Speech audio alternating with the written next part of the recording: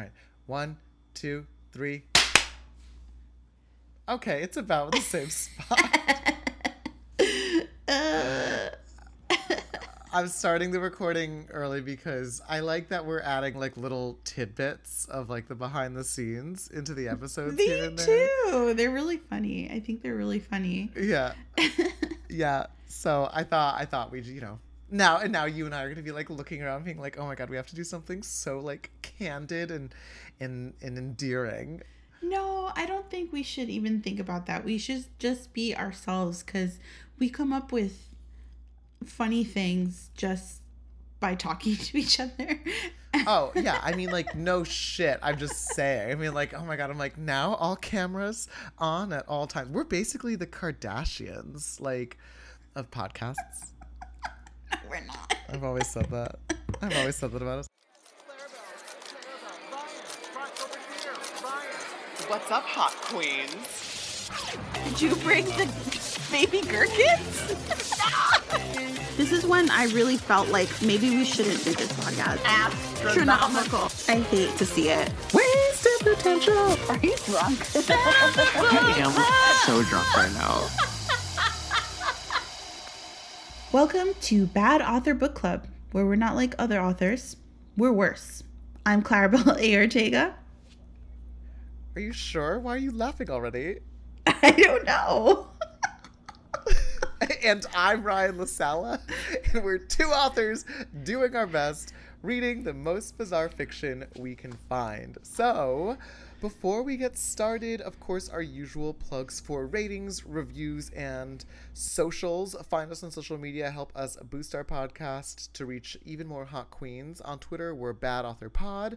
Instagram, Bad Author Book Club. And you can find all of our episodes on anchor.fm/Bad Author Book Club or wherever you listen to your podcasts, including Spotify.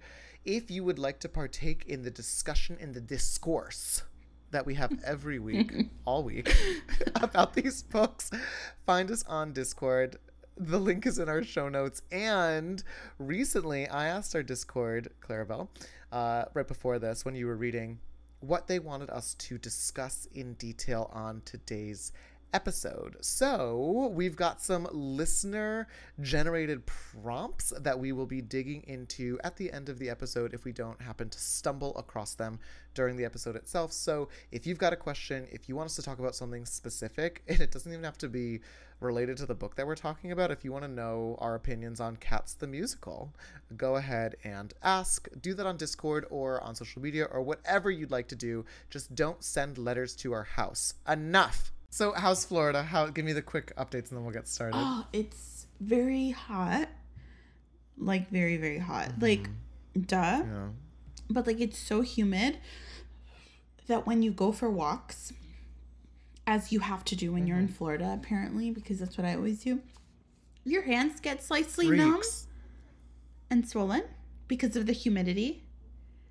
Like, you're like skin absorbing. Like, I think that's how you become a Florida man. Oh, like it's like some weird poison dart frog reverse situation where like your skin porously absorbs too much water and water. Yeah. Oh my God. I love that you're going for walks. What is going on down there? I mean, I go for walks a lot. I just don't talk about them. I go for walks at home also. I go for walks a lot. I just don't talk about them. You don't know everything I do. I love that you're like so like surprised that I go for walks, and I'm just like, I know you go for walks. I'm saying in Florida, you're making it sound like a Floridian ritual to go for walks. And there's nothing to me about Florida that makes me want to get out and hit the pavement. No, that's because it's a mistake. But I do it all the time. So I've just been, like getting some sun. Mm-hmm. Still working a lot, but like also spending time with family. Had another Korean lesson today. I did better than last time, so that's good. Okay. Okay. And just, writing, which leaves 3. I'm aiming to send a draft to my editor by the 20th of this month. So I'm like writing pretty quickly, but I'm trying not to like get caught up in trying to make it perfect and just writing, because I'm gonna have to revise a lot anyway. So yeah, that's very smart. I'm, as someone who is currently in the midst, I think I'm at this point well past the halfway point of Witchlings 1 right now. I'm having such a fucking blast with this book, and I am so excited knowing that there's like so much more ahead of me. Like, I'm so excited about like all of the stuff, and even noticing things that I know will kind of come up in like book 2. Like they mentioned the games, some of the other like sports and things like that too. Oh, I just got to the end of the toad racing scene. How did you like it? Well, actually, no. I love the toad racing scene. I love that there's a toad. I love that one of the toads that starts out the scene is like is named after me. Yeah. Lasala. Sparrow. I forget Sparrow Lasala. Yeah. You're actually a racer. You're not a toad, because toads have normal human names. So you were a team member of a toad. Yeah. But yeah, so you're Sparrow Lasala, I think, or I don't remember what order it was. I wrote that book like 20 years ago at this point. But I'm so glad you're reading it. It's like, I feel like it fits in with your brain and aesthetic too somehow. Oh yeah, absolutely. Oh my god, yeah, it's so funny. So yeah, having a blast. So excited about all that is to come up, and also the fight with Poppy was fucking great. I loved that. Right? I loved the Poppy fight. I see. So for people who haven't read Witchlings, it is very sort of like friendship focused, but not just like my god, like the complications of friendship, right? And like Seven and Poppy are best friends at the very beginning of the book, but their lives take two very different paths, and we sort of like watch the implications of that. And I always hated like growing up, like reading, like even in like Rebel City of Indra and Model Land, like girls who are mean and like the nemesis, like for the sake of being the nemesis. There was very little sort of like, there's a conflict, but neither of us are horrible. Like we might be making mistakes, but we still have good things about us. It just so happens that like life is complicated, and when you're younger, you don't know how to deal with those things. And like I had a lot of like friendship like drama and breakups, and I just really wanted to write about that, honestly, and like how hurtful those things can be, because it can be so hard to navigate when you're really young.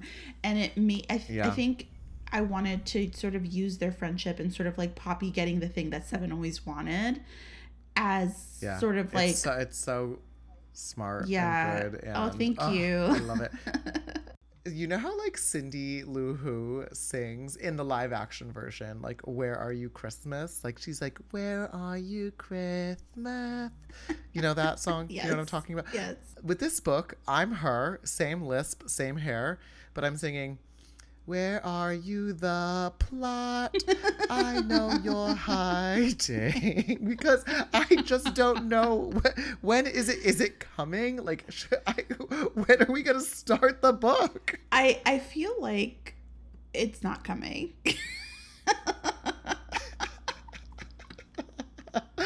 Yeah, I mean, at this point, I've given up all hope, but we knew that. I mean, I had so little hope left by the end of Model Land that at this point, I'm just in the delirium of whatever happens after hope. Dread. Well, it's about time, because that's where I was from like the second sentence of Model Land. Like once I saw Tookie on the floor gargling what was whipped cream, I was like, we're done for. Yet here we are, like hundreds of hours later, for you, listeners, for you.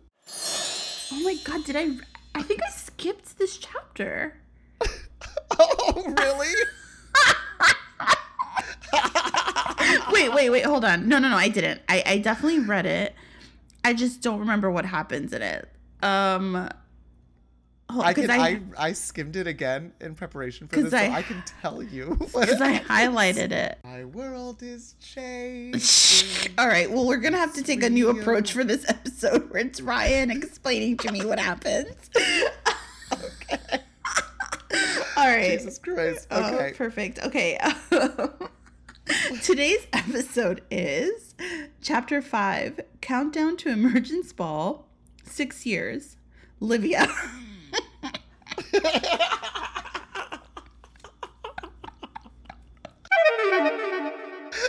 countdown It's just... is...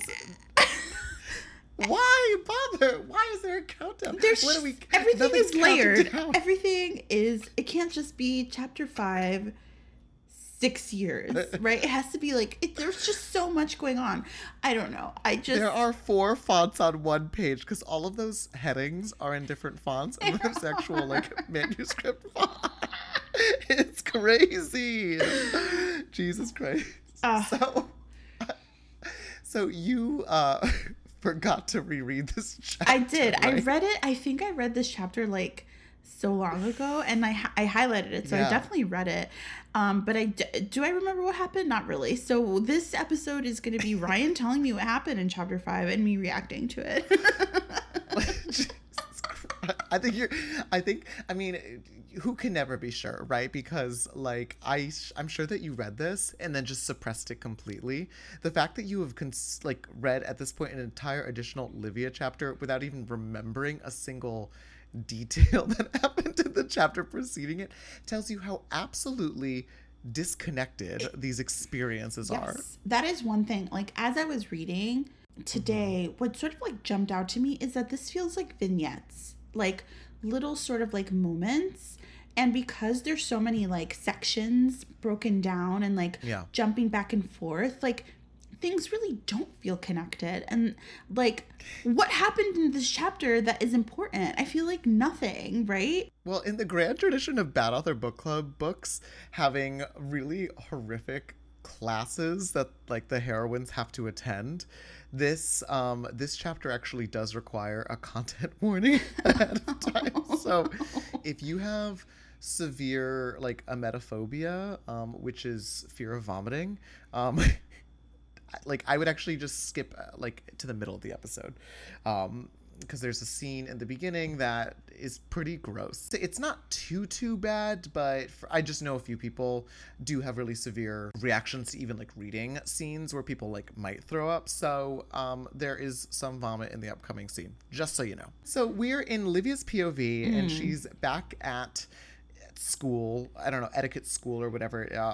She's with the etiquette tutor. Remember her like arch nemesis etiquette tutor who she previously had like humiliated with that really sassy retort in class on her first day. I remember that.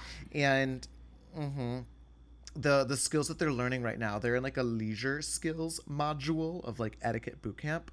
And to be a proper little girl, you have to master basically enduring the most disagreeable of experiences. And this is something that Livia is like determined to do well at because she wants to be good at everything, right? And so cue the Not Like Other Girls song, because that's kind of all of her scenes are basically her like one-upping these like other girls. But what they have to do basically in this scene is they have to eat a food that they absolutely hate while expressing delight. And because you never know when you'll be out in the world and someone's going to serve you a plate of like kidneys, which is the thing that like Olivia needs to eat. What an abusive sort of like premise for a lesson, sort of like, hey, this is something that like is absolutely like you detest. Learn how to smile through it and sort of like nod your head and accept it. And I wonder if this, I mean, maybe it's too much to ask, but I wonder if this is purposeful in terms of what do they call marriage again? Oh, I forget, but yeah, like a pairing or something like that. Yeah, it's like so clinical how the word that they use, I forget. But like whatever person you get paired up with, I wonder if this is also to train you to sort of take whatever that man throws your way. Definitely it. Right, like they're starting with food, and as we'll see, like things sort of escalate even in the chapter. And it's all basically to reinforce to women and specifically young girls that their value comes down to their ability to stay composed and graceful and like weak, basically. But as we learn, it takes a lot of strength to do what these girls are doing. So Like, I don't know how you would do with this, but I had a hard time with this. So the tutor goes, the key to expressing delight is simple. You must always maintain a smile. I'm just going to read this next part because it's funny. I heard the gasps before I even lifted the domed lid of my serving tray. Claudia took etiquette tutor's words to heart. Within moments, she retched violently through a smile. This whole scene is these girls at this table smiling at one another, just like spewing vomit from like between their teeth out of their nose. Like that's the scene. That's what we get. I think that I see. Okay, so two things. One, I have a really hard time keeping my emotions from my face. However, I'm very competitive, and I remember when I was a camp counselor in college, and we had to like do like a fear factor type of challenge like 1 week, and I ate, was it like horseradish or like something like very sort of gross and like pungent smelling, and I just like swallowed it. I was like, this is a competition. I need to win. So you would have like you would have snatched up that let's see, someone's eating like pig trotters and stuffed it down. I mean, look, Fear Factor is a show that I always think I do really well on because I'm good with like heights and like crawling over things, and like bugs freak me out, but like don't cause like a compulsive fear in me. But when it comes to like eating stuff, I'm similar to like these girls where like I would have a lot of trouble with it, but then eventually my competitiveness takes over, and I can just like click into like, all right, like enough with the histrionics, like just do it, and I can get it done with. Yeah, I think the problem would be not looking just like I'm gonna throw up, right? Like because like I can do all manner of things in the name of competition, but like I don't know if my face will be able to like not show it, but. Yeah, this is a horrible fair challenge. I'm yeah. Didn't we have? It's funny. It's a little interesting. It's out of the blue that like suddenly we are in this chapter where these girls are basically being force fed like food that, by the way, doesn't even exist. Like kidneys or whatever. It's like an animal's kidneys. Like there are no animals, so this food can't exist. And they do talk about this. There is a note that's like it's all bioengineered in the Skylab. So someone's job in Indra is just to create horrific previous delicacies of like the world from before. It just feels like cruel for the sake of being cruel, and that's why I'm like wondering if there is some sort of like ulterior lesson to be had here, just accepting anything and being polite in the face of like any sort of discomfort or horrendous treatment, rather than preparing you for actual dinner parties where people will be serving disgusting food, right? Yeah, right. It's like so beyond the realm of like what could possibly happen to you that it's purely just torture. And it's torture for sort of the reader's sake, for us to be like, wow, like this is so hard, this is like difficult. But it just sort of ebbs into the territory of Model Land, where everything was without any sort of boundary whatsoever. Right. So it felt hyper removed from like I'm having a hard time like understanding why we're doing this, and so therefore I'm like, well, this is just silly at this point. And it is very goofy. So basically she eats the kidney, forces herself not to vomit, forces herself to swallow, and the tutor's like, Livia, like your countenance should say, this kidney is divine, more kidney. So these girls are all like, they're not even having to just eat, they're having to like show like rapturous like emotion on their face. And if they vomit like Bettina does, who was vomiting up pig trotters across the floor, they're just served a fresh pair of feet. And that's the whole like first introduction to this chapter. It's like a small vignette of like just this particular course, and then we jump to a new scene. Yeah, it's so horrible. And wait a minute, didn't we have like a food related weird class in Model Land too? Yeah, right? Yeah, they were like held over troughs of their favorite food, and then they had to like eat it as they were like lowered into it, and then the troughs spilled over, and then they were led into a fucking bathroom that had faucets, but the faucets like spewed out like hot cocoa, and then they had to like it was a whole horrific chapter of like food pornography. Okay. Yeah, so anyways, onwards. Livia tells us that if it was not for Marius's support, she would not be able to get through any of this. Marius is, remember, this horrifically disfigured woman, and her disfiguration is that she's 5'2". She is like the caretaker, I guess, in Livia's life. She's like one of them. She's the wife of like somebody else, Dr. Suture. I don't even remember, but she's like a woman who has gone through this, and she provides sort of like some sort of comfort to Livia, although Livia never even lets on like how bad it really is. They just basically sort of wryly laugh at the etiquette tutors courses. One of the other courses that they had to take, where our class was the class, and this is in title caps, is Reliance on Others to Affirm Our Femininity, in which they just have to basically pretend to be indisposed, like they've twisted their ankle, and they have to wait for however long it takes a man to show up and save them. I hate it. I would do so well at this. I love nothing more. Oh, me too. Because I'm always like, I can't open this. I cannot open this jar of olives. Meanwhile, I'm in the gym lifting like 180 pounds. Yes. Oh my God, same. I've told you this story, Clarabelle. I forget if I've told it on the podcast, but there's a whole genre of. Oh my God, what just happened? Fell off the windowsill. Haunted. Girl, are you okay? A story that Clarabelle, you know, but I forget if I've told this on this podcast.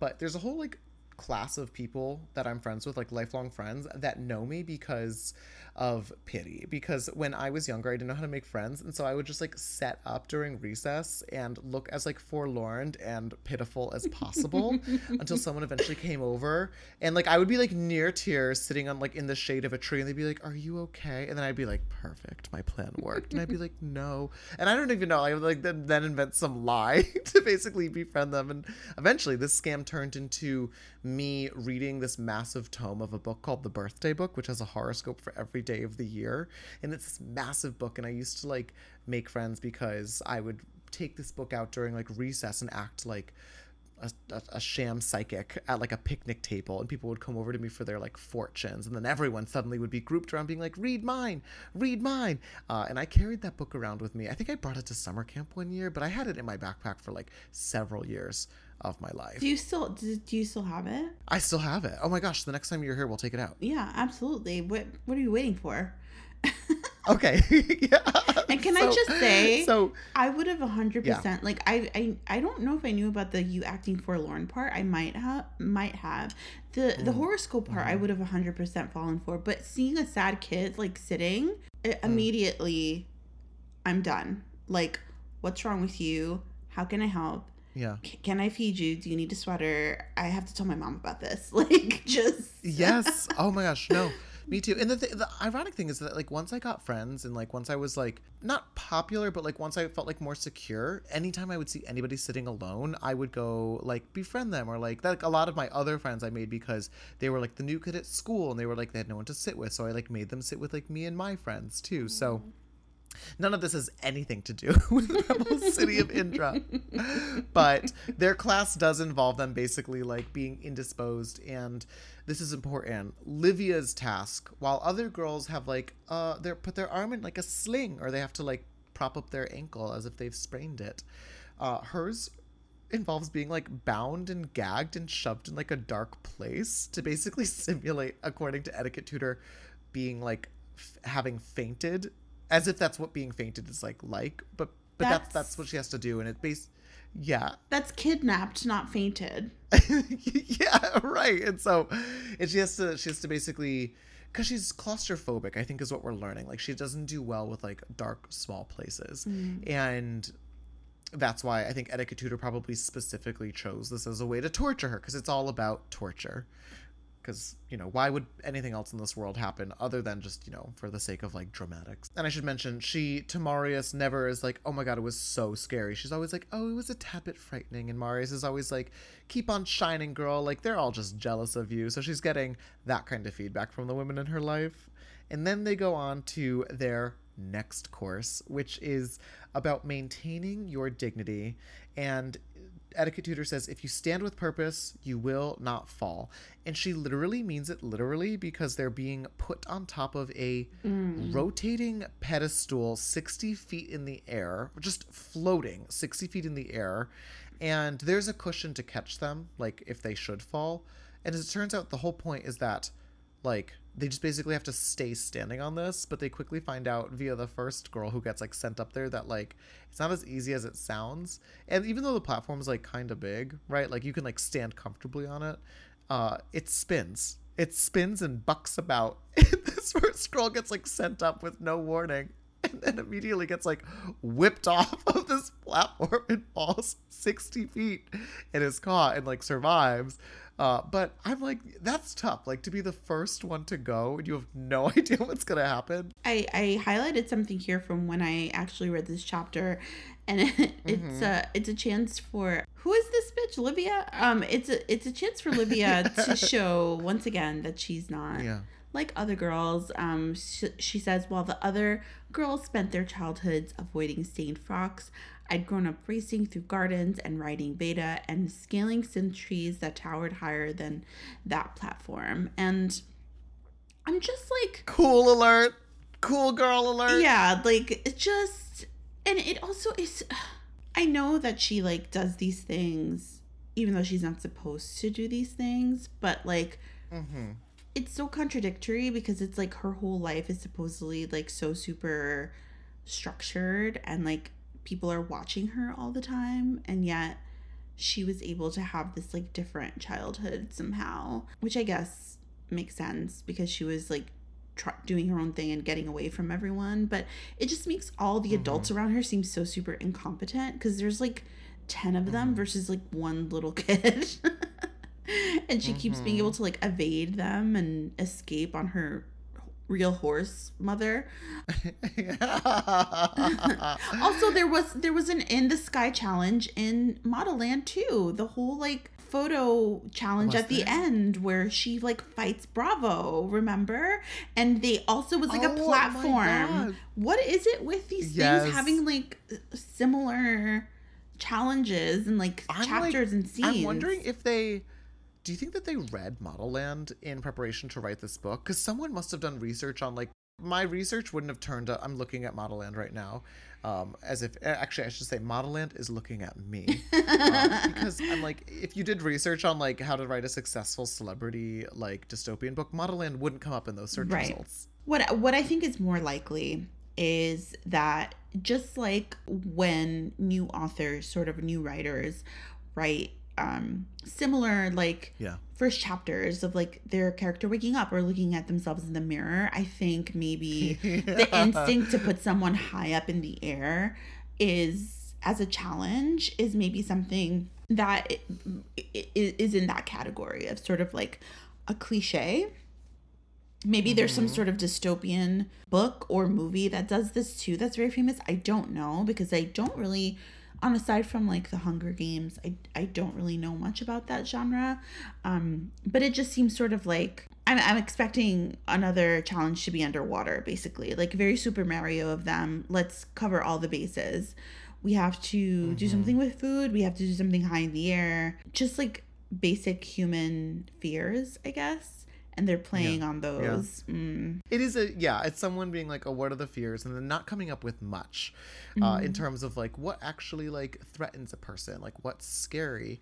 I'm still caught on the fact that they had to force feed themselves food that none of them would even know to have an aversion to, because the foods don't even exist in the first place. Like, someone is, like, terrorized by, like, a banana souffle, for example, and, like, how would they know what that is, or to be scared of it? Who knows? I guess it just looks weird or different than what they're used to. That's what I'm assuming, but I don't think they put that much thought into it. Like, they didn't think beyond step one, you know? For any dystopian writers out there, like, or even, like, utopian writers or second world fantasy, like, pay close attention to when all of the, like, unspoken mores of your world are completely informed by our world. So, for instance, here we have a girl who has never fucking seen the food kidney before, describing it as the most disgusting thing that she's ever seen in the world, but it couldn't be because she doesn't know about it. Right. But that's someone from our world would have that impression. Mm-hmm. But from this world, like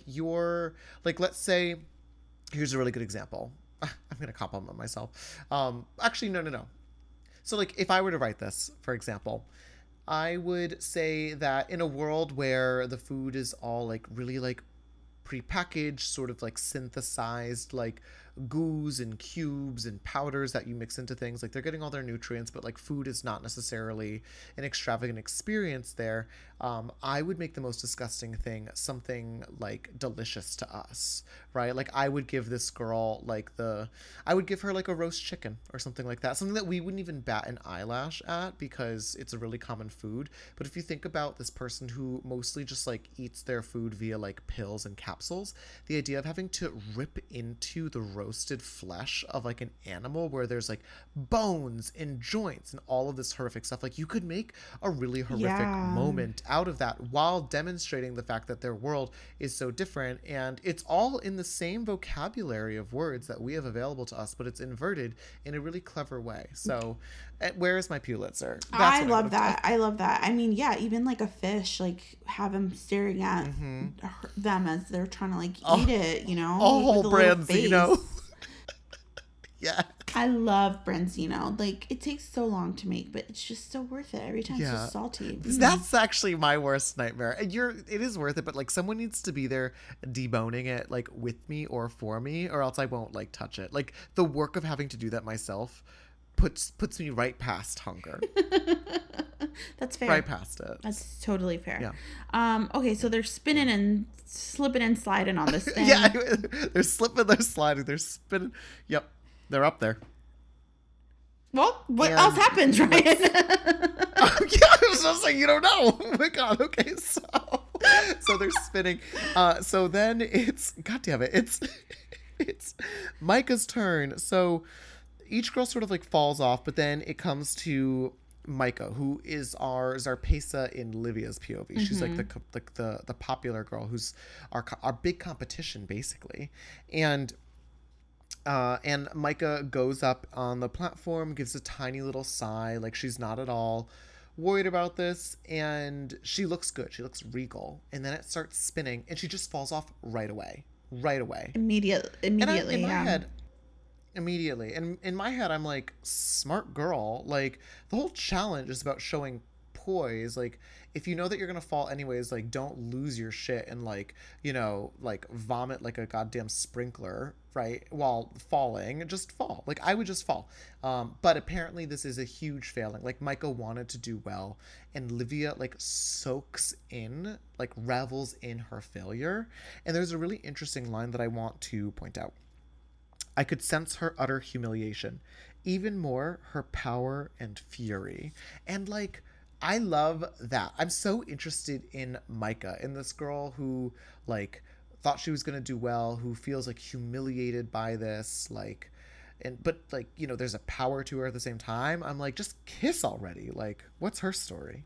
Why does she hate her for no reason? I think it's really annoying. I only highlighted one thing on this page, which was the part that says a dainty smile played on her bottom lip. How do you smile only with one lip?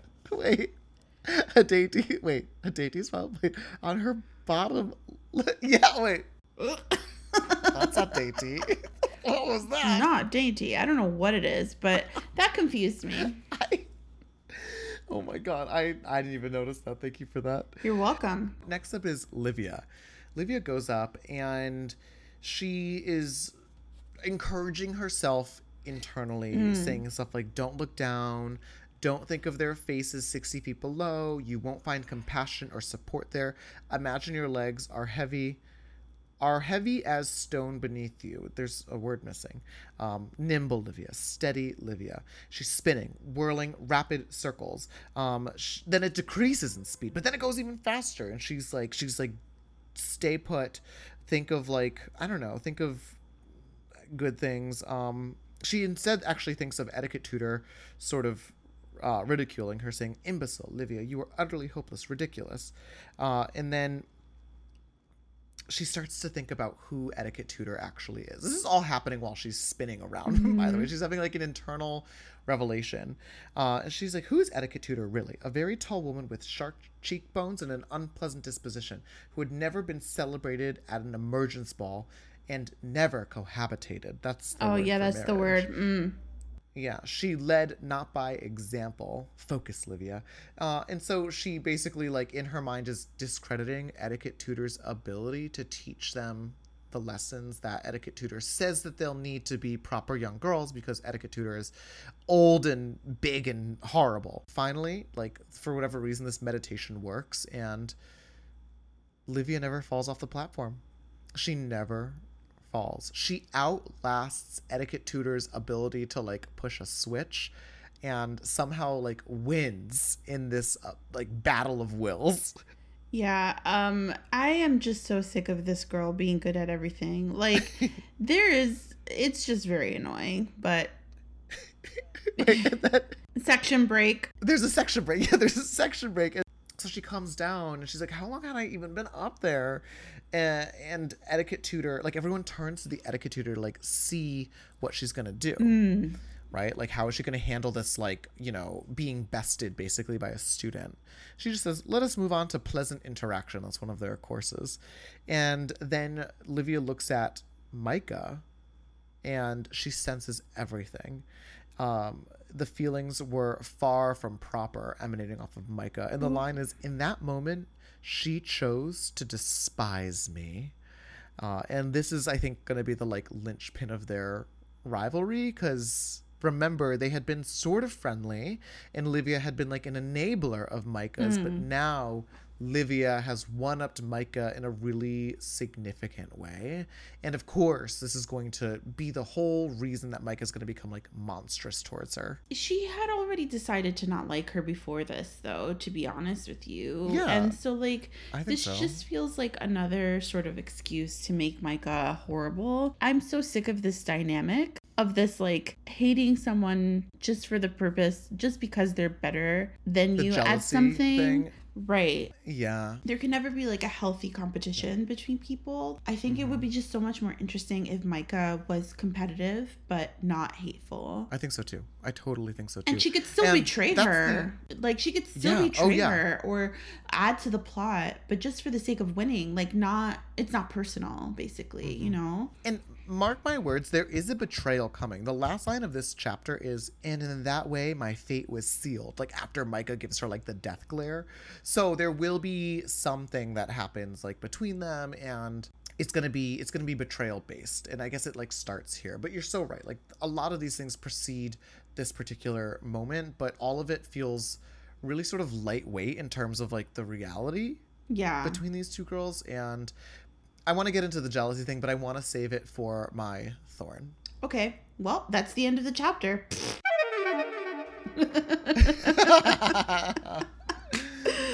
Oh, okay. So Rose and a thorn. Rose and a thorn. This is going to be hard for me because, I mean, the entire chapter is a thorn. Okay, I'm going to say for my Rose, I do like Livia's internal monologue and the reason why she sort of like gets past her fear. I really love the idea of her being like, wait a minute, why am I scared of this bitch? Like, she isn't actually anything. She's a flop. She is a floptina, flopulera. So, like, why am I afraid of her? And I liked that. I liked that being, like, the fuel that made her sort of, like, be able to overcome the challenge. I thought that was really good. And for the thorn, I mean, this might be like the same one as you, but I continue to hate the girls being pitted against each other. It's obviously not going to end. And it's happening in like, not just this, doesn't Lex also have? Yeah, it's happening in both of their POVs, and it's happened in both books that we've read so far. It's sort of like a trope of the bad book having a female villain just for the sake of having her hate the other girl. Right. And you know that the introduction of a love interest is going to make all of this infinitely worse. Oh, 100%. So my thorn is the jealousy, because I think that there's a missed opportunity when you don't dig into why jealousy exists, why we envy what someone else has. Yeah. And you and I are big fans of ContraPoints. Everyone should go watch the envy video that Oh, ContraPoints so good. put out, that I think is like therapy for my brain. But like, I'll say that in application to the story, like, there's got to be some sort of like loss associated with what someone else is gaining in order for there to be sort of like a rational jealousy. And not all jealousy is rational, but like, how much more interesting would it be if we saw something punitive happening to the other girls as like Livia is gaining traction, as her rank is rising? And that could give something really interesting to the fact that there's this dynamic where like, if someone does better than you, it takes away something from you. Oh, yeah. And I think the idea is that eventually, come the emergence ball, like Livia will outperform them and get a better mate for like cohabitating. But the fact of the matter is, as a main character, we know that she's gonna fucking do that anyways, right? Because that's where her story has to go. There has to be some other economy taking place on a day-to-day basis that pits these girls against one another, or else it is just like raw jealousy, like without any sort of complications. And that's just boring, unfortunately. The sin of this book is that it just is boring when there's no real like, you know, countermeasures or sacrifices that have to like take place for these characters. They're just sort of slowly going through this, and again, the plot hasn't fucking started. Yeah. So why we care about any of this? Like, we don't know what the risks are to not being a proper young woman. Like, we've been told that, like, you know, you could bottom out or things like that, but we don't actually know what becomes of people or any of that stuff too. So it just sort of feels like no matter what these girls do, they're gonna make it to the emergence ball. They're gonna make it to the other thing that happens with the other one. There's probably like her emergence ball, which is called the simulator. We'll get to that next. But like, it just doesn't feel worthwhile or real. Yeah. So I don't know how I got here from talking about jealousy, but that's my thorn. Yeah, well, I completely agree with that. It's very interesting. And also, before you get to your rose, I just want to say it's almost like it is inconsequential, like all of the sort of things that happen with your fellow classmates, because as long as you do well, like that's all that matters, unless the men who are your cohabitation, like potential partners, are somehow getting a record of how you did in school or watching, which we don't know that they did. So like, why does it matter? As long as she does her best, like, it's not like Olivia doing well takes away from the fact that Micah absolutely fucking flopped. She still flopped. Like, so she needs to still do well regardless. Right. And she's focusing on the wrong thing. And like, I think that can be sort of like, that is obviously, we've seen it happen in publishing.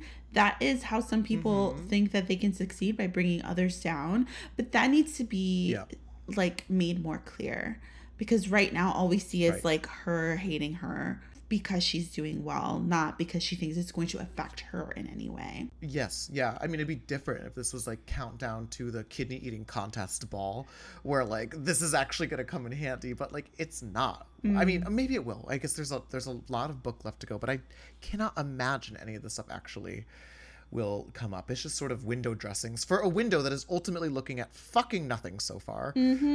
Anyways, my rose is that is the line where a girl retches violently through a smile. I think that is so funny, and I think that is just such a good visual and so like visceral, and I can see it so clearly that I actually really liked it. That was the high point of this chapter for me.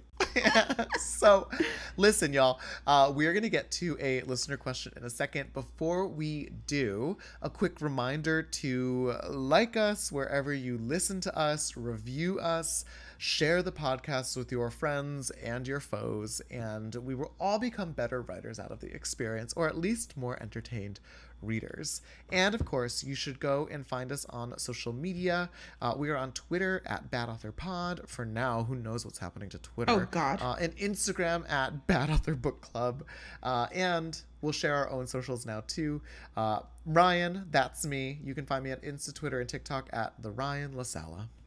And Clarabelle, if you want to follow me, why am I talking as if I'm talking to myself? Hey, Clarabelle, how are you doing today? And if you want to follow me, Clarabelle, I'm at Clarabelle_Ortega on Instagram, Twitter, and TikTok. And I'm Clarabelle Ortega on Blue Sky Social. If you're on that one.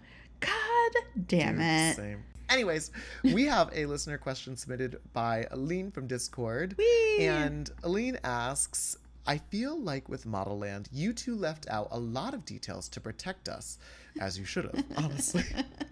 Is that the same here, or is there not as much going on?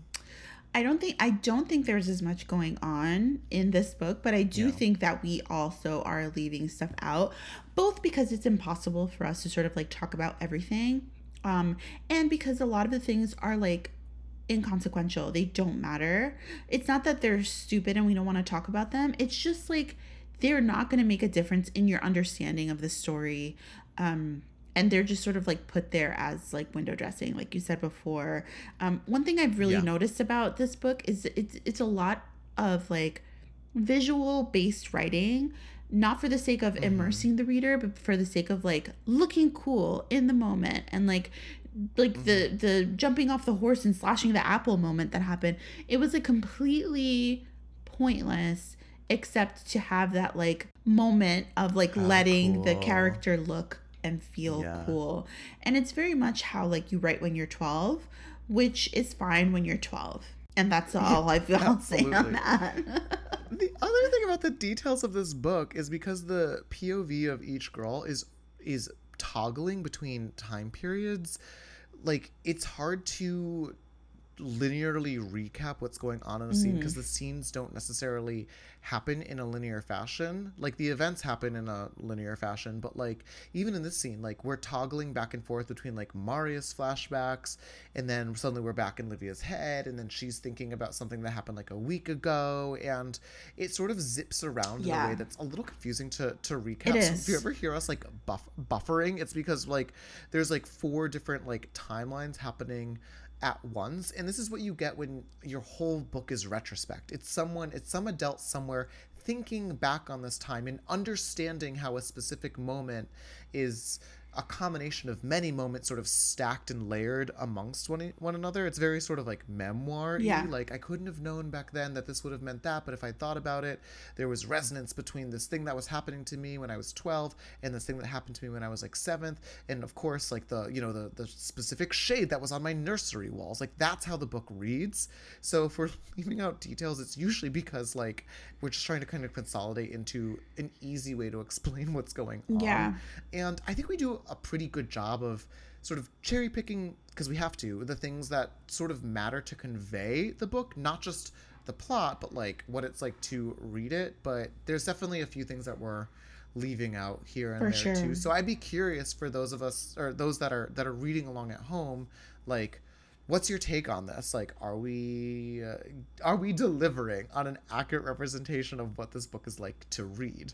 So let us know in the comments. Yeah, I also think part of it is like, I don't know about you, but I do get a little bit confused because the 2 main characters are so unimpressive and sort of like, not unimpressive. What's the like they're so like indistinguishable. They're indistinguishable, absolutely. Like they don't really have much personality, like individually. So like the chapters and like what's happening to them sort of bleeds into each other a little bit.